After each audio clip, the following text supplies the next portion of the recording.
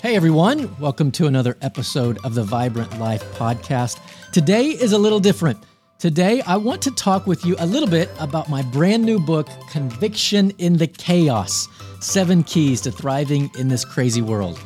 I wasn't sure that I was ever going to write a book. I had it kind of as a bucket list item, but over the course of the past few years, I decided, you know what, it's time. I want to spend some time writing a book. And so this focus is thriving and living with conviction in the midst of personal chaos, world chaos, the things we see on TV, and really how you and I can thrive even when the people around us aren't thriving. And so I decided to spend some time kind of diving into this topic and really excited to share it with you and want to kind of talk about it a little bit this morning or this afternoon or whenever you're listening to this. Kind of the backstory of Conviction in the Chaos. I was writing a sermon series. This would be late spring of 2021. I'm writing a sermon series called Conviction in the Chaos. It's all about the life of Elijah. Okay, so I'm doing that, but in the midst of that, I'm really going through a lot of personal chaos and professional chaos.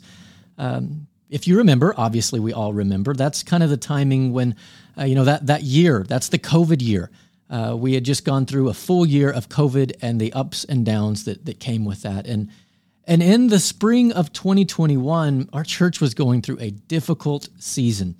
We had several wonderful individuals, wonderful families, decide it was best for them to part ways with our church and leave our church. And that always stings as a pastor. And it really stings when it's like one after another, after another, after another.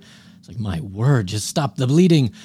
We had, I would say, over the course of that year, about easily 50% of our church, pre-COVID version, left and really never came back. Maybe came back a little bit, but never really came back over the course of that year. We had 75%, believe it or not, 75% of our pre-COVID income, so like 2019 donations, 75% of that was represented was now gone. And so it was really a season like, what in the world? What are we supposed to do here? And so it caused a lot of anxiety. It caused a lot of frustration, just a ton of emotions. And I just so happened to be in the middle of writing a sermon series, Why You Should Have Conviction in Your Chaos. And I'm like, maybe I should pay attention to this. And so what I started to see in the life of Elijah was it was different aspects of his life that were kind of rising to the surface that I needed to apply to my life. Not things that I just needed to preach about and you needed to apply to your life, but things like, wait a second, there's something here that I really need to start living, because right now it feels, in different reasons and different levels, it feels like I'm living in chaos. And so I began to focus on that, and I began to apply these things to my life to try to not only help my anxiety and help my overwhelm, but help me live with conviction. When I'm seeing all these things on TV, whether it's COVID stuff at the time, or whether it's political stuff, or just the tragedies we see on television or social media, but also what we experience every day. There's so much chaos that we go through individually that no one knows about. Right? As a pastor, I get a small window into some of those if somebody's willing to actually come and share. And the level of chaos that we have is often unrelenting. We all have a story. We all have struggles. Sometimes it's shared with other people, anxieties caused by things we're going through collectively. Other times it's things we're going through just us, and we're having to navigate that. And so I really began to see these things rise to the surface. Seven things, 7 specific things. One is stand, all right? Stand against sin. That's not always easy. We like to point out sin in other people, but we see in the life of Elijah the importance of standing against sin, both individually and collectively, as a nation, as a community. We're going to stand against sin. We see Elijah show love. That's the second one. So we have stand and we have love. Love people that are hard to love. Love people that don't necessarily love you back. One of the most famous stories in the life of Elijah is he's raising a child from the dead. He's blessing a woman with food, and this family was not an Israelite family. And we see Elijah extend overwhelming love to people that believe different, that operated different, that wouldn't be in line with all of the things that the people of Israel would believe, yet he was showing love. The third one is remember. Remember your true identity. Identity is a hot topic right now, and it has been over the past few years. And what we see in the book of 1 Kings and in the life of Elijah is this incredible example of a reminder of who you are. Okay, so the scene, you remember the scene where Elijah's getting ready to call down fire from heaven. It's incredible. We'll get to it in a second. But the first thing he does is he sets up 12 stones around this altar, right? Now we read things like that and we don't think much of it. Okay, 12 stones. Okay, whatever. Those are 12 stones. That's specific. That's 12 stones to represent the 12 tribes of Israel. You see, in the midst of this chaos and these other gods and all these other influences, he's reminding the people of Israel, don't forget who you are. You're the people of God. And so we see this reminder to remember our true identity. The world is trying to tell us who we are, and the world's trying to point us in 1,000 different directions. And God is reminding us, no, you're my child.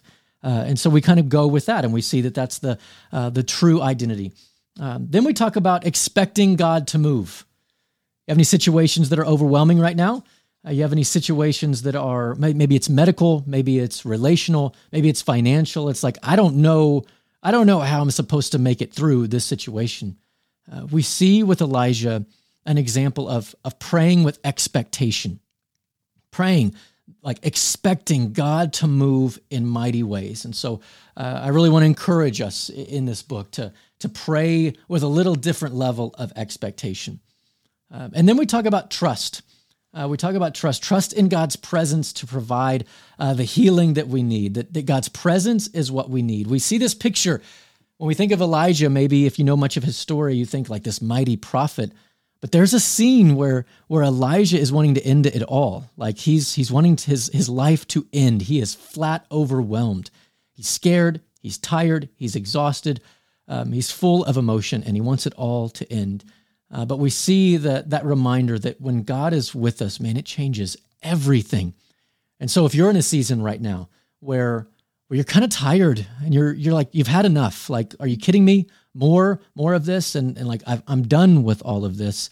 We see in the life of Elijah this example of just trusting in the presence of God to bring a supernatural healing. And so want to kind of encourage you to dive into that. And then we see another one, and it's empower others.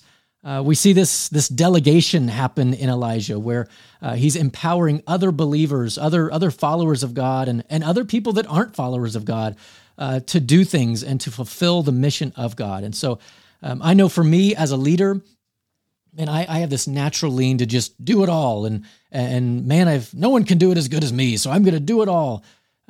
But man, we're really limiting the effectiveness of our ministry, of our life. We're really causing this level of overwhelm that doesn't have to be there, because we see this picture in Scripture of delegation, the Scripture of empowering other people, and so we see in the life of Elijah that he does just that. And then we see this final one where we live with an eternal perspective. We live different. We function in a different way than the people around us. And Elijah has this crazy ending kind of to his life that we're going to talk about. But you see this picture. He's pointing to Christ and living with a different perspective. And how might it change your life if today you begin to live with an actual like eternal perspective, that what we're experiencing right now at work, at home, in the overwhelm of our day-to-day, what if this wasn't the only reality? Yeah, what would it look like to actually live with an eternal perspective? And so those are the quick 7 keys that we go through, 7 things that are really going to be game changers in us thriving in the midst of our crazy world. 7 things that we see in the life of Elijah, 7 things that we see showcased in the life of Christ. And I believe 7 things that if we begin to live these out, man, they can be game changers for our family, for our character, for our integrity, for our walk with Jesus, for our community. they can really make a massive difference. And so I want to encourage you to check out the book, Conviction in the Chaos, 7 Keys to Thriving in This Crazy World. We'll have a link to purchase. It's just going to be on Amazon. We'll have a link to purchase in the show notes. You can also go on Amazon and look up Conviction in the Chaos and find it there. I would love to have you check it out. I do believe that it can be a blessing to us if right now you're going through some chaos, you're overwhelmed, or you know someone that's just having, it's one thing after another, after another, after another. I believe this book allows us a chance to kind of slow down and see that God is still at work in our life, that He is paying attention, and that He has great plans for us. And so if we can instill these 7 things in our life, we're going to see the blessings of that. We're going to see the fruit of that. And so I want to encourage you, check out the book, Conviction in the Chaos, 7 Keys to Thriving in This Crazy World. I would love to have you check it out. Thanks for hanging out with me. Thanks for listening to a little bit about what this book is all about and kind of the backstory of it. If you have any questions or any comments, be sure to email me or check out our website. We're going to have some information on the book on our website, but really just excited about the upcoming book. And so thanks for listening, and we'll see you next time on a little more normal type episode.